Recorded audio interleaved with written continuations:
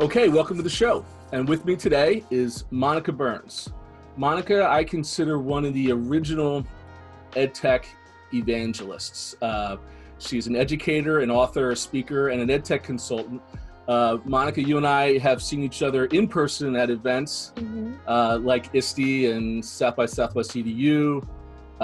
You're always giving great advice for educators as well as education leaders for districts on how to use technology during the BP years, which I call it the before pandemic years. So here we are on a Zoom call instead of being, like in the Austin Convention Center at TCEA, about to go out and have a nice lunch or, just have good in-person catch-ups. But thank you for taking the time to join me today. Well, I am very excited to be here with you today and appreciate that we have some of these virtual options for connections during this time. So I've had a lot of conversations through this season and the season before talking with both education technology executives in the industry side, as well as a lot of superintendents and tech directors on the education side at a leadership level. And usually what happens, especially in education journalism, we have a lot of people talking about the teachers, but never actually talking to the teachers. Thanks to you, I know that you have lots of interaction with teachers. You can talk a lot about their experiences now from before the pandemic and what's happening during the pandemic. And I'm hoping in the next couple minutes we can get some ideas and insights on what to do after the pandemic, which hopefully will be here sooner than later. But let's get started a little bit about your before pandemic years. I mean, what was education technology consulting like? Give us a little bit of your day-to-day on how you are helping educators come to use technologies. So I taught in a classroom setting for years, starting off with overhead projectors, a chalk and a chalkboard, all that great thing, all those great stuff, transitioning into a more tech-infused or tech-friendly environment. But the past coming up on 6-7 years now, I've been out of the classroom or in and out of the classroom doing this work with educators, so teachers, instructional coaches, school leaders, thinking about ways to thoughtfully, strategically integrate technology into classroom instruction. And, using that term classroom instruction, we think of a physical space where we're all sitting together or grabbing an iPad from a cart or sharing a Chromebook screen and having a conversation as students are making and creating something, but now expanding that definition of the classroom to think about virtual spaces. So, in the past, I was on the road a great deal of the time. So although this month already of February, I've been virtually working with educators in Florida, and I've got some work in Georgia tomorrow. I was, in Kentucky with air quotes, yesterday.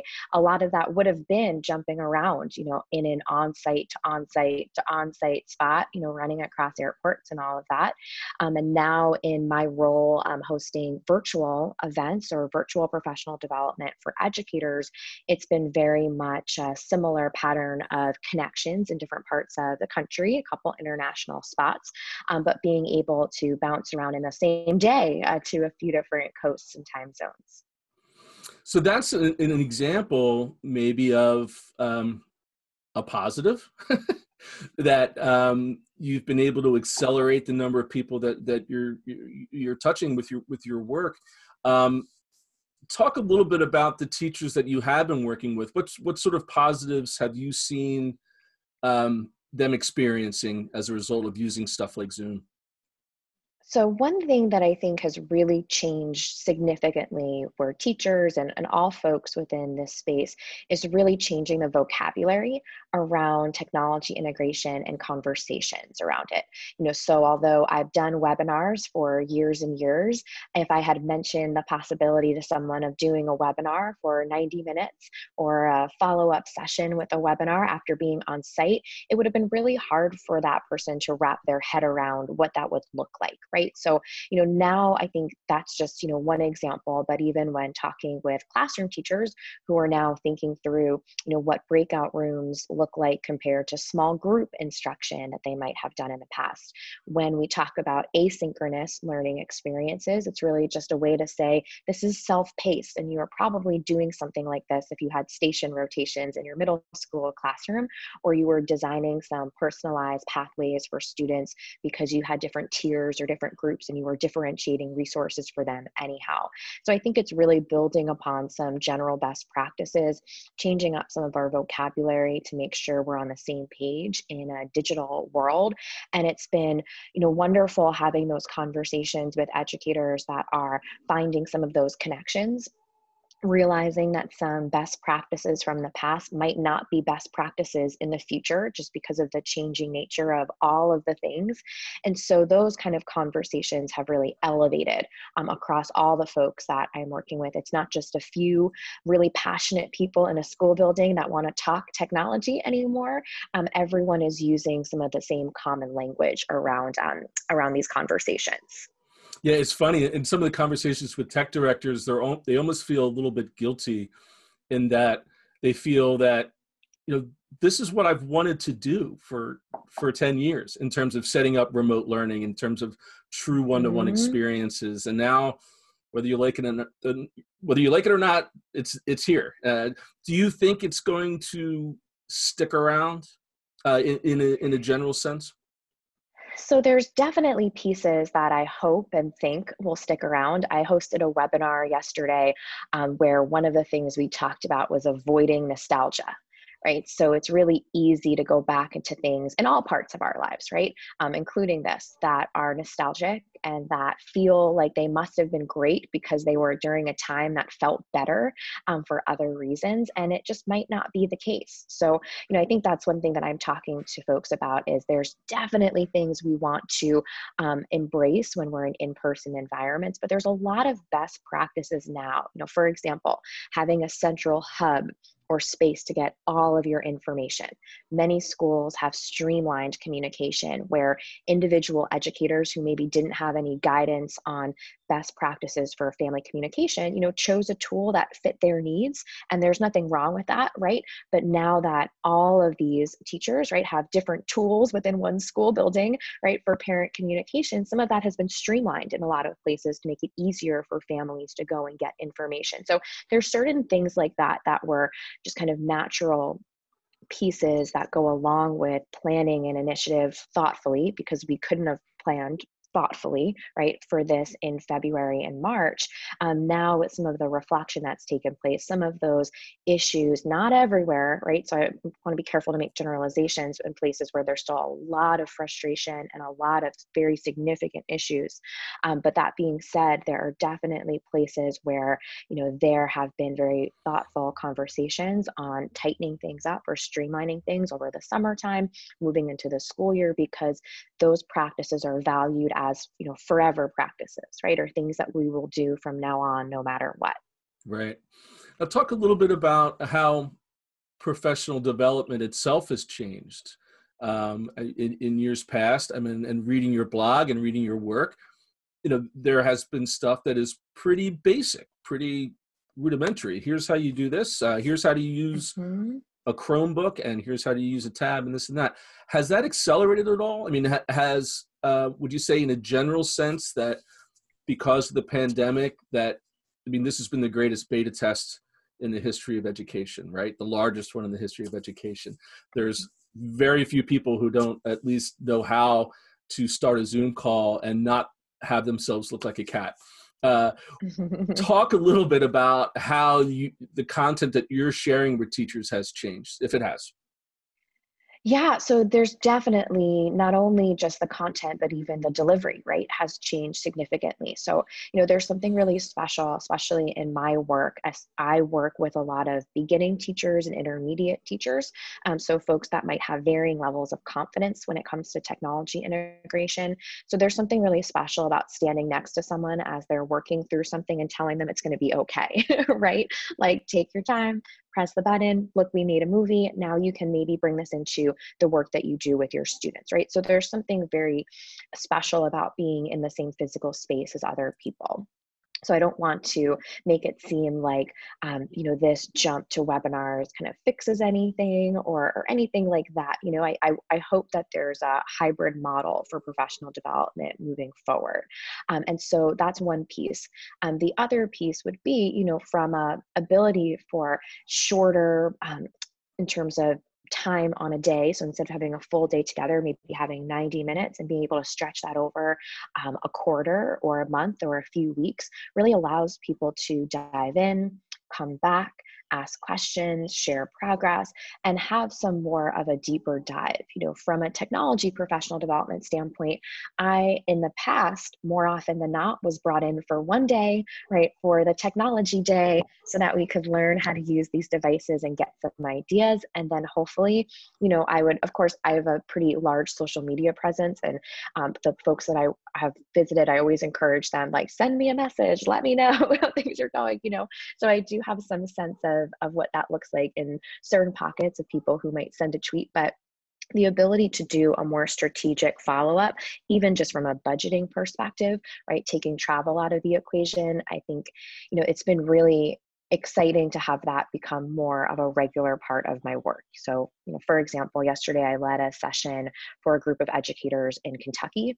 So we are part of a 6-week series there, and I was with them in the summertime. Some of those folks have come back for this round. Some of them are new folks, but it's familiar faces on the Zoom call, where if I had gone there to do a 1.5-day session, I might not be able to have that sort of relationship or build that sort of community with that group. So, from a delivery standpoint, so many changes. And from a content standpoint, I still work with a wide range of educators where there may be a group where I really have to talk them through where to go and find something or how to log into something. But more than in the past, for sure, I can give a little bit of a quicker set of directions and then just kind of keep things open for anyone to ask a follow-up question. And people are able to navigate some spaces with a little bit more fluency than in the past. So still a big variety, a big scale of where people are at with that. But definitely those trends are ones that I've noticed. Okay. Now, a lot of folks who are watching and listening to this podcast work in the EdTech industry, right? And either in software or hardware companies, a lot of executives, as well as, I hope, a lot of district leaders, a lot of tech directors, and folks who are on IT teams in districts. Now, as someone who speaks to so many teachers on a day-to-day basis, I'll ask you this favor. Be the voice of those folks. So when you get off of these webinars, what do you think they want to communicate to the vendors on how, I don't know, they can improve their products or services? And on the leadership side of districts, like, how can districts help their teachers more than they are already doing now? Not that they're not, but Right. Always room for improvement. Talk a little bit about that as the voice of the teacher. So I think the two big things would be to simplify and prioritize.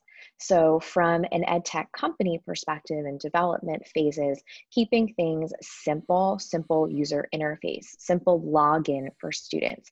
I think it's very hard to have a product right now that someone is trying to sell to a school that involves students having another username and another password. So if there isn't Google, Office 365, clever integration for that product, that's a barrier that seems like maybe it's not a big deal for someone who's not in a classroom, but that's a big barrier, whether you're working with 10th graders or first graders, just to add in that extra layer. So that's when we talk about simplifying from a product development standpoint, that's very much front of mind, keeping things simple. So we're removing the barriers for teachers, for students, and that goes along with keeping things simple in terms of navigating a space. So really leaning into popular icons. I should be able to tell how to record my voice when I open that up because I see an icon that looks like a microphone, right? I shouldn't have to go searching for something or wondering how some things like that's going to work. And that might seem like, oh, well, it wouldn't be hard to figure out. It might be hard for someone who's having a long day and working through a lot of challenges to have the brain space and brain power, just that extra energy to go on that deep dive. They're going to toss that tool aside if it's an optional one. And the same thing goes if it's going to be challenging to onboard families and onboard students, that's going to be an issue too. And simplifying might also include, I know this isn't always the case everywhere, but making things smartphone or mobile friendly. So mobile responsiveness is really important. I think at this point, I hope that it goes without saying that the accessibility component is there. And that's something that I know teachers are becoming stronger advocates for, because they might not have realized that someone needed something until now we're in this new environment. But even knowing that so many families and students might log in with cellular service or using a smartphone regardless of being issued a device, that kind of for me goes underneath that simplification umbrella. And then from a school leadership perspective, it's really about prioritizing. No one can do all the things, right? And making sure that there's a clear understanding of what the priorities and expectations are that are reasonable, that there's listening in, right? So what that might look like, we do weekly surveys. We have a weekly or bi-weekly town hall, right? Something that's going to allow people to share so there's no surprises that something is being, if something is challenging or hard. So that level of prioritization, I think, is extremely important, especially now when there are a lot of bright and shiny things coming across different pathways. And sometimes that's with the best of intentions. We saw so many ed tech companies open up the doors to their tools for free, in March and April with the best of intentions. And that is something where, if we are kind of diving back and forth in different directions, it's really hard for anyone, especially someone who is, may already be overwhelmed, not even just with the technology, but with just all the things, right, that go along with this particular environment that we are teaching and learning in. Those are some great insights that I'm going to use for some further conversations and to hopefully push that in the industry, because I agree. It was, last spring, the industry's pivot to assist schools was really instrumental, and I think really kind of a watershed moment, right? For a lot of companies, it was the first time, and again, from reporting on this for years, we've ever had discussions about parents being involved in the use of technology, which is a huge thing, as well as the first time of an understanding of what social emotional learning really means, that we really needed to have to reach out to everyone and think about it from a perspective of empathy before anything else. So I agree 100%. Maybe to wrap up, you could kind of give us your glass half full perspective, that all things being a best case scenario, next fall being back to normal, whatever normal is, what do you see that best case scenario being when it comes to the continued use of things, not only the synchronous technologies, but Zoom, but also all the tools that you talk about and that you see schools using, from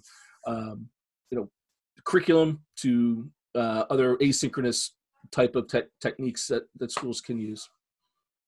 So there's a few things that I really hope will last or transfer or kind of get folded into what is happening in the fall in a best case scenario, one of which are formative assessment routines. So really using technology to work smarter, not harder, to collect data, keep it organized, and use that information. That may also include giving kids different ways to share their learning. I just posted a video on TikTok, which is a ridiculous thing to say out loud. Right, with a spotlight on Padlet and how all of the ways that you can use Padlet to get a student to share or post something, right, on a space. So that sort of rethinking of formative assessment routines, that having that built in a way that everyone can respond and share, I think, is one area I'm hoping to see maintained. It's happening now with tools like Flipgrid and in many different ways. And then another piece, I hope goes along with some of the things we talked about with the self-paced, right, or asynchronous piece. And that might be more of an experiential learning for certain students who might have something that feels like the way we would talk about independent study in the past, having students go out and research and find things around passion projects that are rooted in more authenticity for them as learners. So I hope that some of those pieces in terms of, the flexibility of what we think learning and classroom learning looks like will evolve a bit to involve, more creative tools, giving kids more outlets for sharing, and maybe moving away from some of the standardization of different tests and things that we think we need, but maybe it falls into those best practices are no longer best practices, right? Even if we want to fight about whether or not they were great beforehand, let's just table that discussion and think forward to say, what are the best practices now? Yeah. Well, Monica, I knew the toughest part of this entire interview would be to stop it. There's so much to talk about. There's so many different aspects to it, and you have so many different insights to each of those. We could go on for a long time, but I appreciate the minutes you've been able to give us. Thank you so much for your time, and good luck with your continued remote instruction, and hopefully we'll see each other again in person soon. Thank you so much for having me today. And thanks for everybody for watching. Be sure to click in for next episode of EdTech Today.